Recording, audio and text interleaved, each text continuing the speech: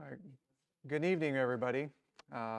This is our fourth week here in apologetics. Um, Before we get started today, I want to open up with a word of prayer real quick. So, dear Heavenly Father, we come to you today. Lord, we thank you for our time together and our ability to survey your word and your truths together, Lord. Please just help this class tonight be edifying to everyone. I pray that everyone can learn something and just help us to better understand you and your word and how you speak to us through your word, Lord.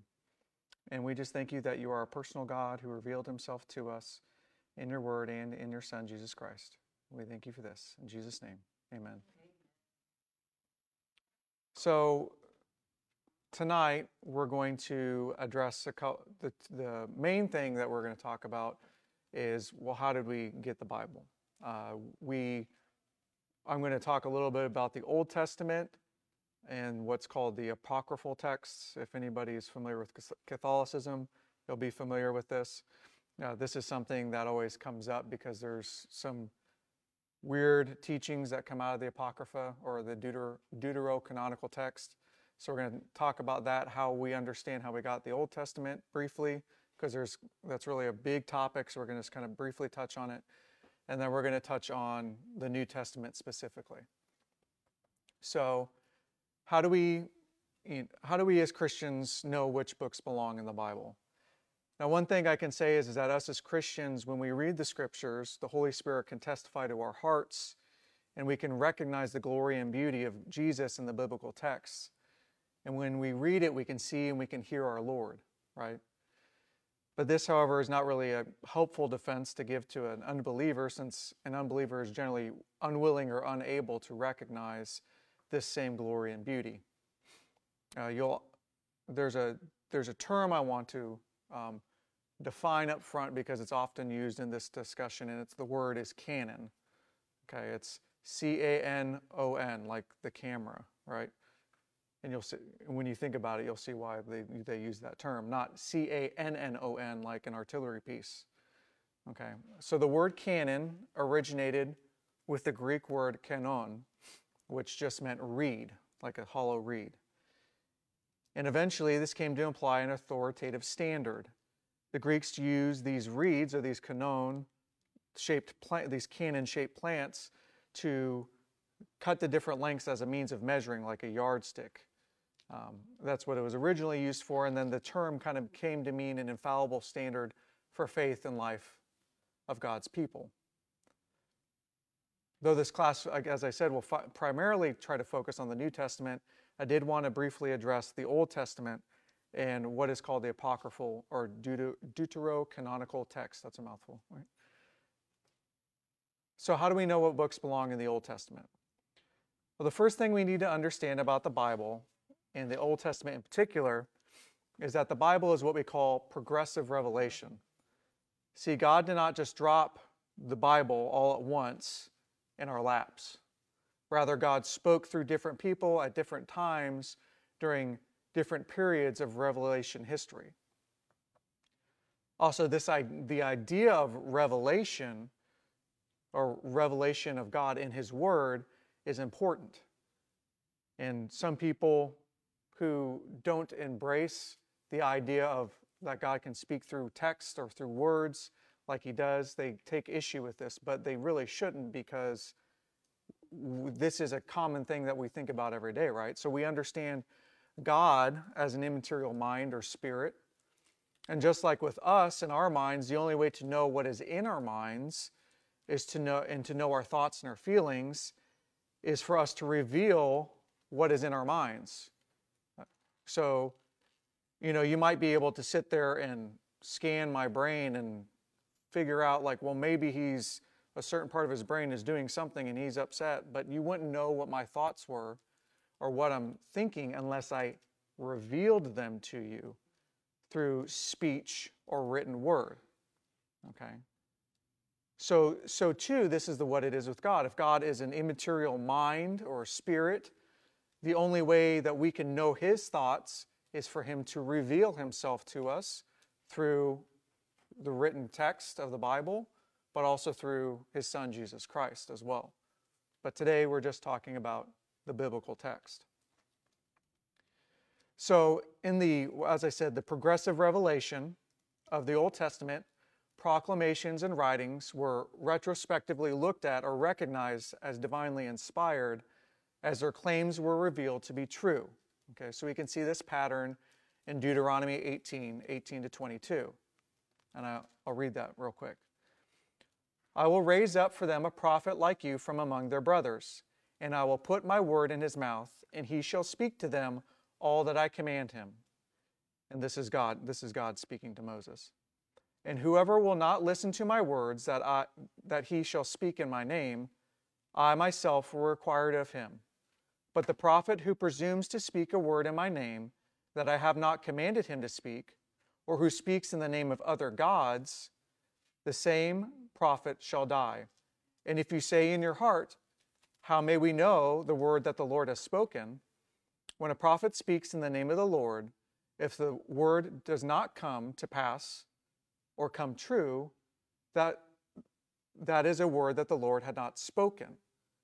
If the prophet speaks presumptuously, we need not be afraid of him. So that's what Deuteronomy says, and that's kind of our model of understanding. So if someone speaks a word of prophecy and it comes true, and they proclaim the one true God of Israel, Yahweh, it is deemed true. If the word does not come true, or it leads people away from God, it is false. So you had the prophets, they would speak words of prophecy, and the way that they would know that these were true was if the prophetic utterances came true and they drew people closer to God. If it was the opposite of that, they weren't true, or they drew people away from God, then they were deemed to be false. So that's kind of a very, like I said, Old Testament studies and stuff, it goes deeper into that, but that's a general understanding and framework of how we have the Old Testament. Now, anyone familiar with Catholicism or any like the Greek Orthodox Church and that kind of stuff will be familiar with the apocryphal texts in the Old Testament, or the Catholic version of the Old Testament, I should say, because there is a Catholic version of the Bible that has these additional apocryphal texts in them. But however, we don't, as I guess you could say, evangelicals or post-reformational believers, we don't recognize these as scriptures. And honestly, as I'll show here in a minute, the Catholic Church initially didn't even recognize these texts either. So these texts, these apocryphal texts, were written in what's called the intertestamental period. So that's about the 400 years between the last prophet Malachi in the scriptures and the Gospels.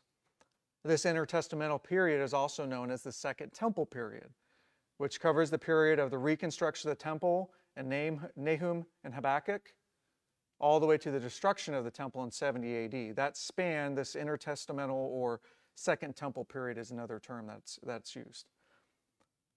So there are several things that kind of testify together against the inclusion of the apocryphal text in the Old Testament. So in the 3rd century BC, the Hebrew Bible, as we know it, was translated into Greek. This was called the Septuagint. This Septuagint used the Old Testament books that we recognize as canon, as well as other Hebrew writings from the culture, to include these apocryphal texts because it was giving the history of the Jewish people. Christians began to then translate, specifically the Catholic Church started to translate the Septuagint into Latin. So they translated the Old Testament. Old Testament was originally Hebrew. Greek was the common language that was there, the Koine, the common language. They translated it into Greek. And then the Catholic Church, when they started translating, the New Testament and everything, translated that into Latin. And when they did this, what they called the Vulgate, they included these apocryphal books in the translation into the Vulgate, the Latin Vulgate. Despite this, most did not see, even at that time, these apocryphal texts as authoritative. Jerome, who's the main translator of the Bible into Latin, into the Vulgate, said himself that they should not be used as canon. this is something akin to, this whole scenario of what happened would be akin to if someone took our Bibles that we have, our study Bibles with our notes, our footnotes, our maps, our introductions to the books, and that was translated into another language. No one would consider all those additional things as canon. They're helpful, but they wouldn't be considered as canonical. So the apostolic writers, although the New Testament writers did occasionally, so the apostolic writers being, those who wrote the New Testament as well as kind of the fathers after them, although the New Testament writers do occasionally cite or allude to text outside of canon, these apocryphal texts, they never cite any extra canonical texts as scripture, and they never clearly quote any of the books found in the Orthodox or Roman Catholic apocryphal texts. Additionally, the Catholics themselves, as I said earlier, never recognized the Apocrypha until the Council of Trent in the 16th century. So the Council of Trent is often called the Counter-Reformational Council. So Martin Luther and others brought up issues that with the Catholic Church, and then what happened was they had a council and made some decisions based off of the issues that Martin Luther was bringing and others. So one of the big problems that Martin Luther had, that was one of the thrust of him writing his theses and hammering it on the door, was the idea of purgatory. And so with purgatory, there was this whole thing of selling of indulgences, which was, well, if you want to go sin, that could add, that would add to your time in purgatory. Well, if you bought an indulgence, that would limit, that would take time off your sentence in purgatory, right? Also, you could go, and if somebody had passed away, you could go and give money to the church, the Catholic Church, and then they would, absolve some of the time that your loved one had in purgatory. And Martin Luther had a big problem with this, rightfully so, because it's one, the whole idea of monetizing the faith is wicked, but the fact is that purgatory is never taught in the Bible. And Martin Luther pointed that out when he was brought before the Diet of Worms, and he's expressing in his theses and talking about all this stuff. He says, you, or technically we, because he was still a Catholic monk at the time, said, we don't even recognize these apocryphal texts as canon. So what did the Catholic Church do? They had the Council of Trent. They said, guess what? It is canon now, and so all of our teachings and everything we did is good. So that's, like, go look at that. That happened. Yeah. So it wasn't even officially recognized by the Catholic Church until the 16th century. But also, too, prior to all that, Jewish writers, ancient Jewish writers, they never cited or quoted any of the apocryphal text as scripture. Josephus, who is an ancient 1st, 2nd century AD Jewish historian, says that the Jews did not have equal value of these texts because of a failure of exact succession back to the prophets. So, you have the prophetic texts of like Isaiah and Zechariah and all these, but in this intertestamental period, there's no connection with these texts back to the prophets. And there was no way to vet or to filter these books or confirm their legitimacy, like we talked about earlier with, the confirmation of, like in Deuteronomy, what we talked about. So there's no connection to the prophets. See, because prophecy at this time had stopped until John the Baptist. As we understand it, is that John the Baptist heralded the Messiah. He was a prophet, and that's when the prophetic utterances began again to usher in and herald in the Messiah. And probably the most important point is that the Bible that Jesus cherished was organized into 3 parts. Jesus himself says this in Luke 24:44. He references it as the law, the prophets, and the Psalms, or the law, the prophets, and the writings. And this 3-part division was the ancient way that it was the ancient Hebrew Bible was categorized: the law, the prophets, and the Psalms, or the law, the prophets, and the writings. And that's how they organize it prior to like our kind of our modern conventions of how we break it up. So the apocryphal text would not be included in this three-part division or understanding that Jesus mentions. So Jesus himself doesn't count the apocryphal texts as canonical. So we kind of talked about the Old Testament, the Apocrypha. So how were the books of the New Testament chosen? So the earliest recorded listing, systematic listing of all 27 books of the New Testament was with Origen of Alexandria in 250 AD. And it's in the sermon notes that he's writing in his liturgical calendar that he lists all 27 of the New Testament books that we have today in our Bible.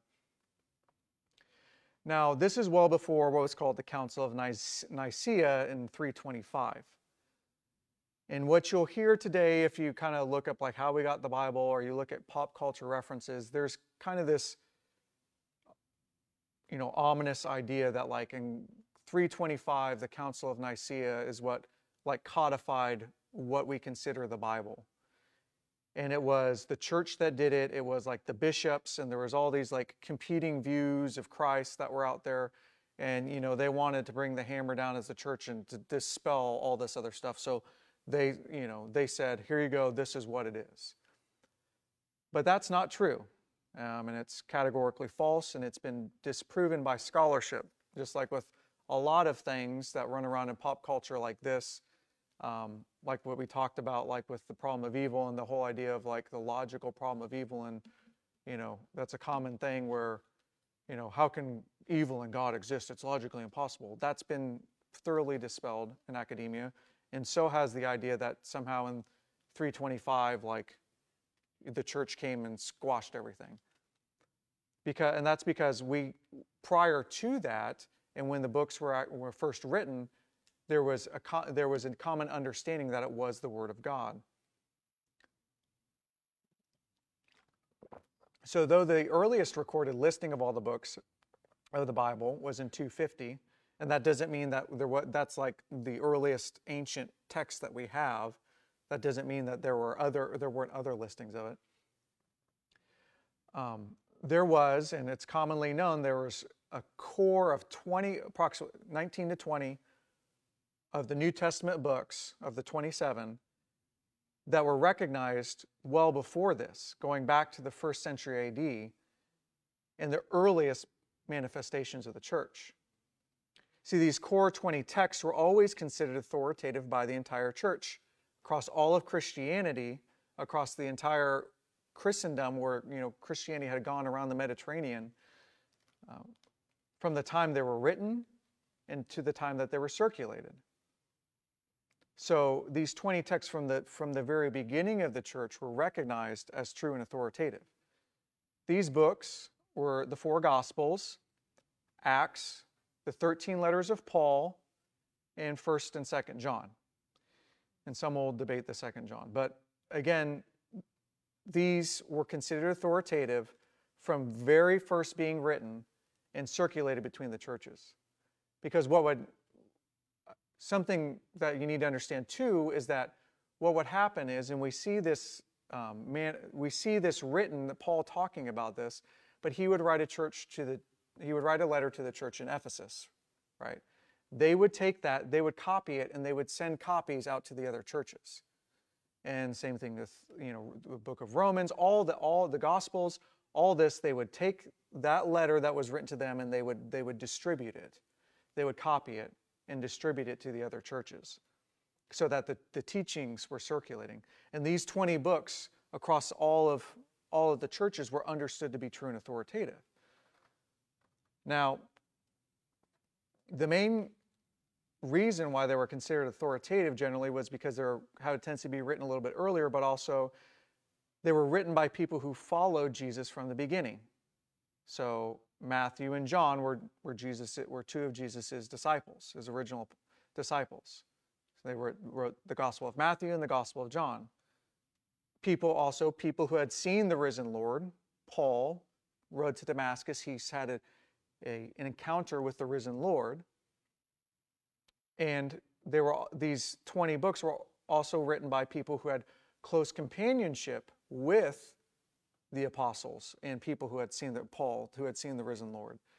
For example, Luke wrote the Gospel of Luke, and he wrote Acts. He was a close companion with Paul, and Paul even talks about him in his letters and speaks to his honesty and his ability to write and those kinds of things. Mark was a close companion to Peter. And a lot of people actually say that Mark's gospel was a lot of recounting of what Peter saw in Jesus' life and ministry. So even if, like, let's say hypothetically, so we have these 20 books that from the very beginning that they were written, they were authoritative, and they were understood in the church, and they were circulated in the church. Even if it was just these, let's say hypothetically, it was just these 20 books, right? And the other 7 were never seen as canon. None of what we believe in Jesus would have fallen apart. None of the absolute essentials of the Christian faith would be in jeopardy. Think about it. We have the Gospels. We have the recounting of Jesus' life and who he was and his character and nature and his claims to divinity. We have the book of Romans, which is a systematic laying out of us as sinners and how we need to be reconciled to God and how we can be brought back to him through Jesus and his blood. So none of these, even if it was just these 20, none of the essential facts of the Christian faith would be called into question. Also, too, I forgot to mention this, but when we take a step back and we think about the apostles as well, not only were those writers like John and Matthew and Paul, they were also confirmed not only by seeing Jesus, but by their miracles. Jesus performed miracles to confirm who he was. Also, too, in the early church, in this apostolic era, they were performing miracles to confirm that they had this authority as well. So some people point, well, there was a delay in those 7 books, even though it wouldn't, have any effect on the Christian faith, the Christian understanding of who God is, our path to redemption. None of the tenets of the faith would be compromised. They would all be there, right? So, but some people still be naysayers and say, well, those 7 books, why did it take so long? Well, the thing is they're looking at it the wrong way. Now, the delay of kind of confirming these 7 other books is not negative. Rather, it shows the carefulness of the early church in discerning which books were God-breathed. It shows that they were deliberate in discovering and receiving the canon that God had created. They knew that Scripture was breathed out by God, and they wanted to ensure that they got it right. They didn't want to just have anything flippantly just accepted as, well, this is the Word of God. So it shows the consistency and it shows the care that was taken in recognition of the canonical books of the New Testament. See, there was a definite standard for what constituted authoritative Christian testimony, and it was in place when the New Testament was written. It wasn't something that happened 300 years later at the Council of Nicaea or something of that nature. From the very beginning of the church, there was this authoritative standard. The testimony of eyewitnesses of the risen Lord Jesus and their close associates, as I said, were authoritative from the earliest stages of Christian history.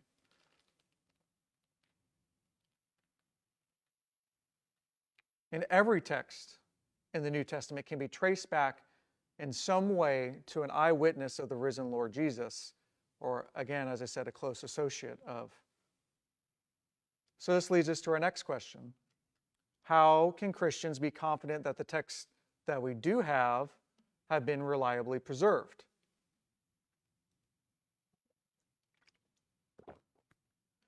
So, again, just a quick note on circulation, right? So they would get it, they would make copies, a bunch of copies, and send them out across to the other churches.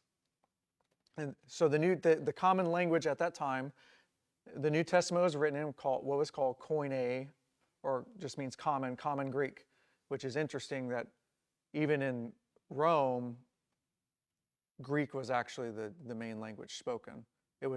Latin was like the high language of the upper class.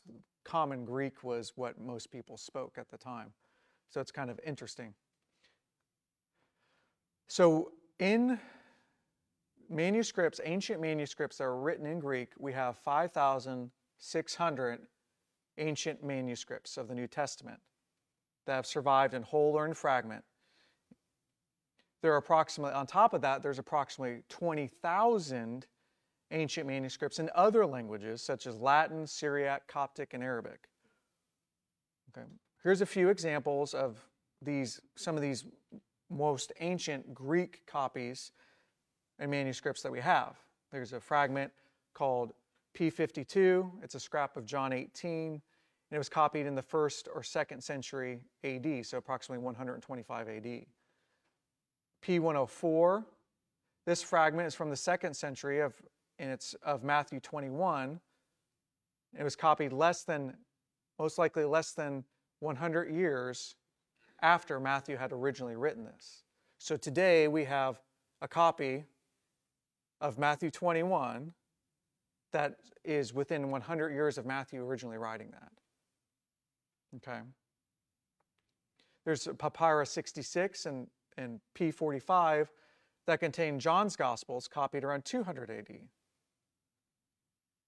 So there are no other ancient writings in existence that have so many surviving ancient copies that are not only so many, but so close in age to the original writings.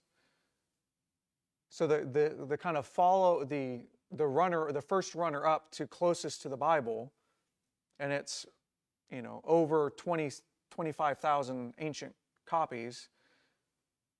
The closest is Homer's Iliad and Odyssey, which is kind of the ancient Greek Bible. There's only about 1,800 ancient copies of these two texts, and the earliest being over 400 years from the original writing. But we have New Testament writings that survive to this day that were within 100 years of the originals. After that, behind that, we have the writings of Plato. There's only a couple hundred of these ancient writings, copies that survive today. And the closest in proximity to the original writing of Plato it's over 1,000 years. So the most ancient we have is still 1,000 years removed from the writings of Plato. But however, no one seems to doubt the historical accuracy of these works, and nobody brings into doubt, the Iliad and the Odyssey or, the writings of Plato, but they do, even though the evidence is kind of insurmountable with the amount of textual evidence that we have. But even prior to the modern era, we know that the original documents lasted for hundreds of years after their original writings. So we don't have the originals. We have copies of the originals that we can know are true because there's this thing called textual criticism, if you want to look into this. But we have all this smattering of copies from all around the Mediterranean, and we can compare them to each other and know and actually recreate the originals based off of all the copies and all the fragments. But even we can go back and look at writings after about 200-300 years after Jesus, and we can see that these original writings were still around at that time. There was a church father named Tertullian, and he speaks of authentic writings of the apostles that shows the original letters of Paul survived into the early 3rd century AD, so into 250 AD.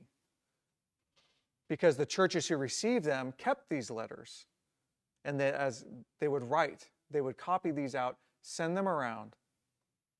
And these original writings of the apostles survived for hundreds of years, and all the while they were being copied and distributed extensively.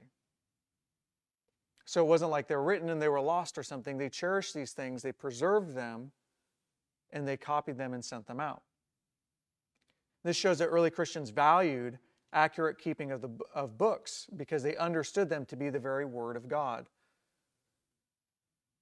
Now, concerning the accuracy of the ancient writings that we have, of the ancient copies we have today, scholars would say that the consistency between these early copies is over 93%.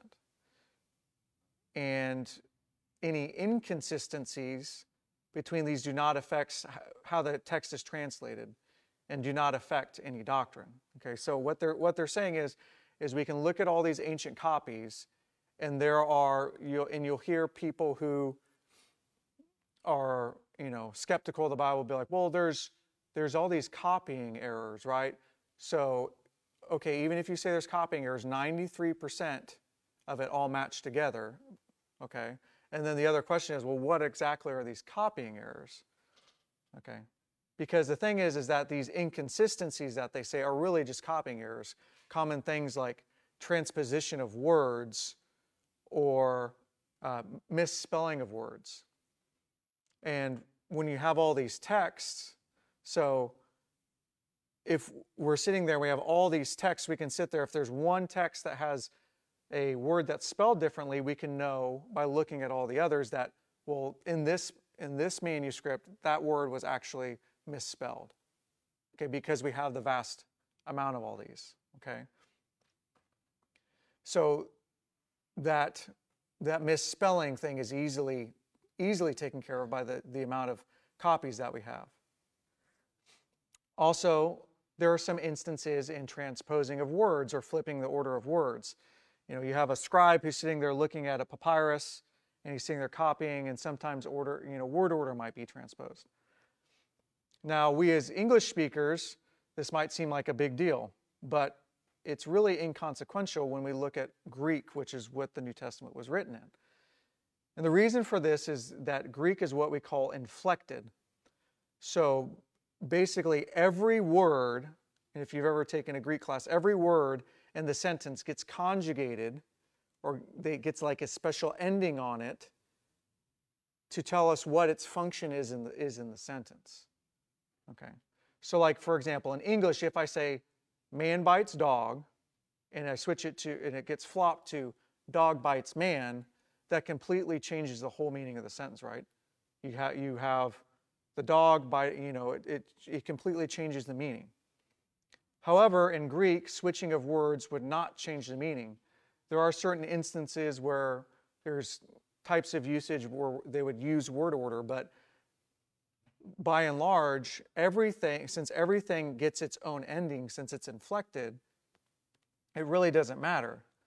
So back to our original, man or dog bites man, the dog would get a unique conjugation on the end of it in what we call the nominative case as being the actor.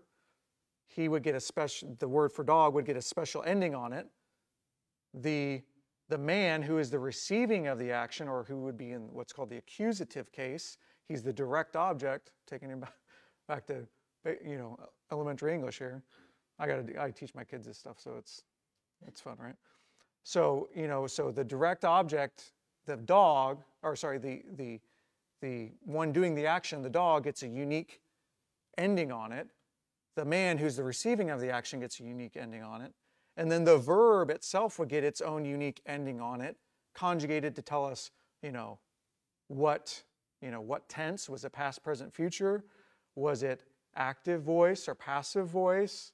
Was it in the first, second, third person? All that's contained in the Greek verb when it's conjugated. So they literally conjugate every single word in the language, even to the point of conjugating the word the. And the word the way that's conjugated, is going to match to the word that the belongs to. It's going to be in the same case, same voice, everything that it's supposed to be. So if you switch the words, you can still understand it doesn't change the meaning of the sentence like it does in English, because we don't inflect things in English. We don't give an ending to the word man, because it's in the nominative case. We just say man. So word order is very dependent in English, but in Greek it's not. It's not a huge deal. So, so this, as I said, the transposition of the word order in Greek doesn't really mean anything. It doesn't change anything. So that's the vast majority. When people say, well, these inconsistencies between the manuscripts, about 5 to 6% of that is these copying errors that don't change the meaning, or like there's a doctrine over here and a doctrine over here that like they're completely counter to each other, because no, they're simple copying errors. And when you see, there's people that like to be like, oh, there's X number of inconsistencies, or they like to put a big number on it. It's really simple things that we wouldn't even, we would never look back at any other ancient writing and be like, well, I can't believe the writings of Homer because there's those errors there. People just like to use that as a way to try to undermine the authority of Scripture. So admittedly, though, there is a very tiny fraction of these inconsistencies that aren't a result of copying errors, okay? And so it can't be resolved through that understanding.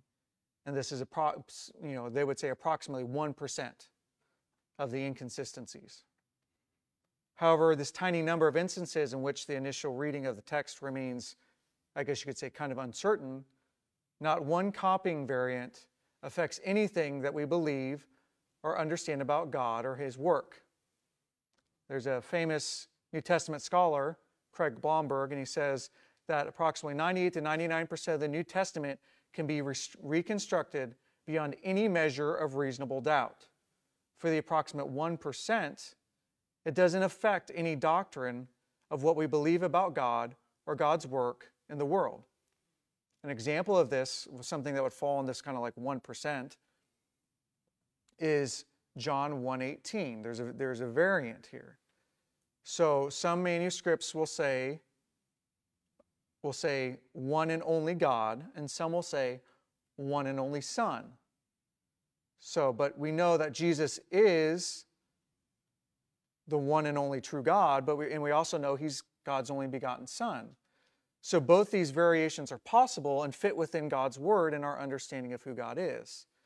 This doesn't change, this minor fraction doesn't change anything that we know about God, the New Testament, His action in the world. It doesn't affect or shake any of our central doctrines. It's very, yes, ma'am. But there are false sects, S-E-C-T, Yeah. that take the scriptures and add words and things like that Mm-hmm. to make it a false Yeah. scripture. Yeah. And so, like, for example, like Jehovah's Witnesses, right?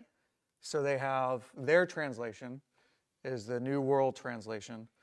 If there's not if it's a translation and there's not like a committee of people that do the translation, it's a bunk translation. But they constantly come out with new versions of this, of the New World Translation, and any what you would call Christological passages that like speak to Jesus's divinity, they change. Like a big one, like if a Jehovah's Witness comes to your door and you say, well, what does John 1:1 say? And in the beginning was the Word was with God, the Word was God.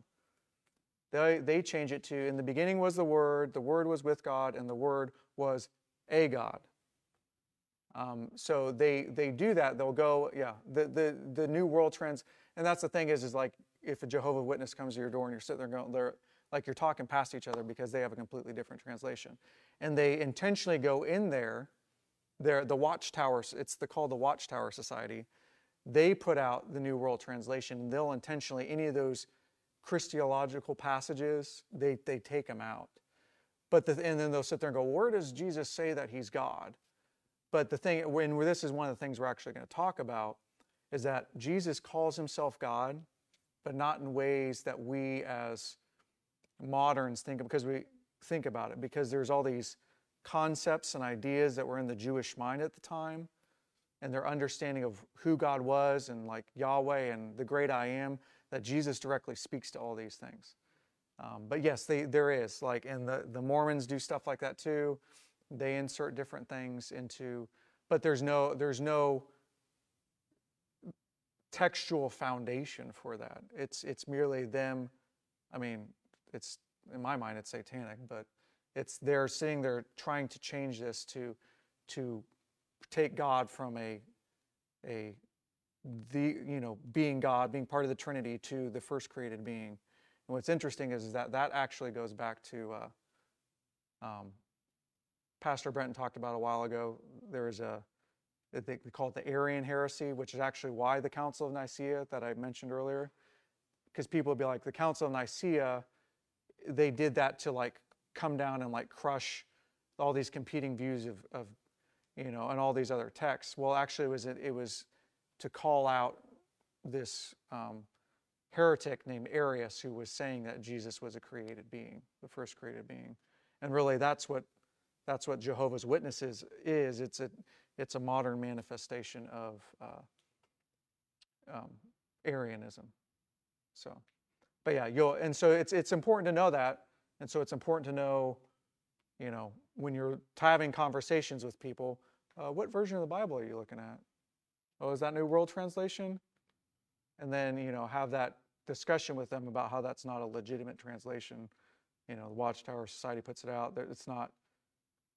So, but yes, good point. Thank you. But we can see that the Bible is inerrant. It's inspired, and it's sufficient in its preservation.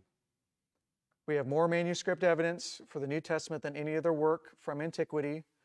We can rest on the fact that the words delivered to us by the apostles in their original writings has been preserved to this day.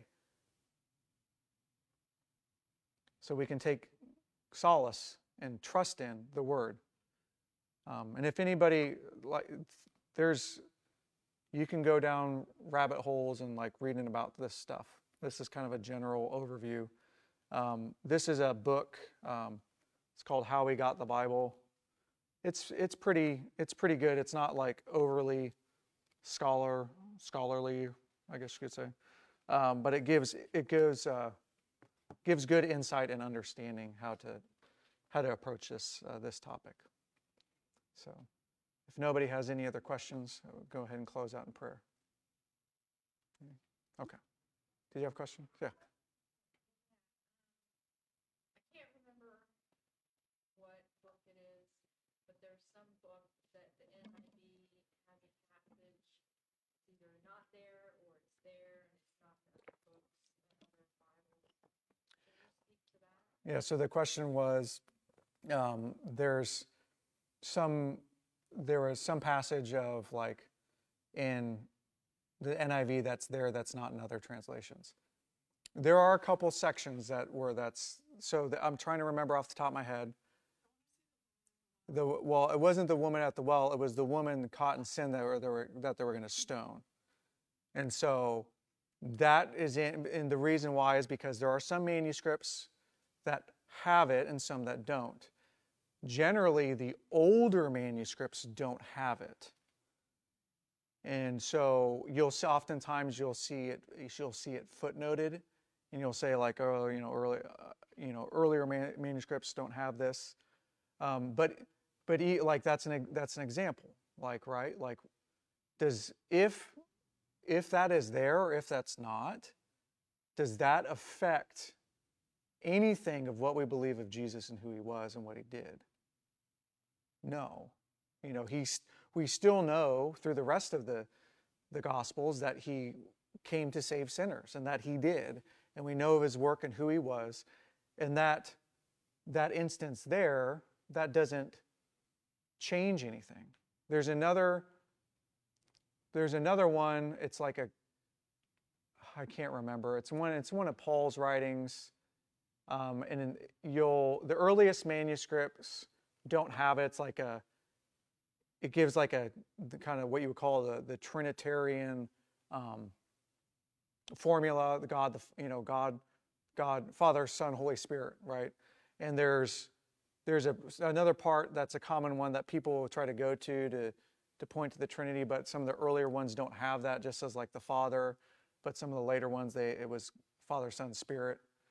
And so some people are like, well, that's, trying to manufacture the Trinity. But that's not the case.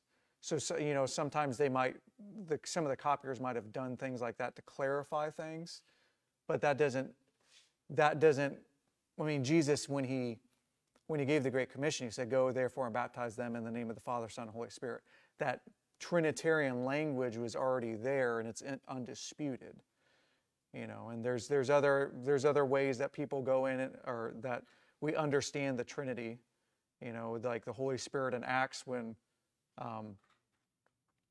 Ananias and Sapphira are sitting there and they come before, and Peter, I think it's Peter, says to him, you haven't lied to man, but you've lied to God. And he just got done talking about the Holy Spirit. So Peter there is saying that the Holy Spirit's God. And then Jesus, he gives, his claims to divinity as well. And so there's a couple of those spots, but the great thing about that and with our scriptures is that we can know where those spots are at. Like, for example, like the Quran, they don't know that. Because what happened is you had all these writings of Muhammad, and he set up his caliphate, his empire, he passed away, somebody else took over, and I can't remember if it was like the second or third one after him. His name was Uthman. He was like the emperor. There was a dispute among his troops because all these writings of Muhammad were contradicting each other, right? In like not just like little ways, but like very big ways that affected the doctrine of their faith. And so what Uthman did is he collected them all across from the caliphate, compiled what he said was the Quran, and burned the rest of them, and said, "Here's your Quran." And so, so you hear Muslims be like, "Oh, the Quran's infallible." It's like, well, because Uthman destroyed everything. So, but the thing is that we know because our faith is a true faith, and we have evidence for our faith. We have evidence for the truths of our faith and for our scriptures, and we don't have to like hide and say like, oh, it's like, yeah, there's some variations there, but they don't affect anything. They don't affect the tenets of the faith. And the vast majority of them, like I said, are copying errors anyway, where they don't really matter at all. So yes, there is a couple of those. That's like I said, like that 1% variation. That would be like an example of that. But again, it doesn't affect anything. It doesn't affect who we understand God or Jesus to be or anything of that nature. So yes. You spoke of biblical prophets, but how do you speak with somebody who puts a lot of weight in modern day prophets almost to a following? Okay. So the question was, we talked about the Old Testament, we talked about prophets, and the question was, well, how do we talk with someone who puts a lot of weight into like modern prophesying? So one of the things is when we have a tendency when we hear the word prophecy or hear the word prophet, our mind goes to like Notre Dame or however you pronounce his name, Nostradamus. Our mind goes to him and this what you would call like apocalyptic style of literature, like what we see in the book of Revelation, right? Which actually revelation just means an uncovering or a revealing anyway. So, and it comes from the Greek word apocalypsis, which just means uncovering. But we take words like that and we read into them kind of our modern meaning, right? So we have this idea of a prophet is like this, person who tells the future. And that was a piece of what they did. But really what a prophet does, and when you go and read the prophets, the significant portion of what the prophets did was calling the apostate state of Israel back to a covenant relationship with God. And so that was like the future telling piece of it was minor. And then also too, that future telling piece was tied to what's called like the blessings and the curses in Deuteronomy. God says, if you do what I say and you keep my commands, it'll go well for you in the land. And if you don't, all this bad stuff's going to happen. And so what the prophets are doing, they're calling people back into the nation of Israel, back into a covenant relationship with God. And also too, that future stuff is like, well, God promised it back here that you're going to, if we don't, He's going to destroy us. We will not go on the land. He will scatter us. And so it was never, a lot of that prophecy wasn't like just them pulling something out of nowhere and just coming up with stuff. And so with that understanding of what a prophet was, and the vast majority of what a prophet did was calling people back into a covenant relationship with God, if we carry that forward when we go into, like when Paul talks about gifts and gifts of prophecy, that kind of changes how we understand it, because it's not like Paul saying like, oh, there's going to be people who like tell the future all the time. Paul's saying there's going to be people who are going to go like, hey guys, we're not in right relationship with God. We need to come back to the right relationship with God. And so that's one piece of it. But also too, there's a tendency a lot of times with people who put a lot of weight on the prophecy stuff and signs and miracles and stuff. That's like they want it as as somehow as confirmation. But Jesus says repeatedly, and I want to say it's in Matthew, they're saying, do miracles, do miracles. And he's sitting there going, well, the only sign you will have is the sign of Jonah. And he's talking about being in the ground for 3 days, as Jonah was in the belly of the whale or the large fish for 3 days and came out. And so what he's saying is like, all the confirmation you need is my resurrection. So, and he calls them a wicked and adulterous generation and stuff like that. And it's not to say that God doesn't give visions or, do any of that kind of stuff. It's that the weight that's put on it is incorrectly placed, because we have everything necessary for life, faith, and godliness, and to follow God in the person and resurrection of Jesus Christ. So that's how I would speak to them on that and be like, I think you're putting too much weight into it, and I think you have kind of a misunderstanding really of what a prophet was. So,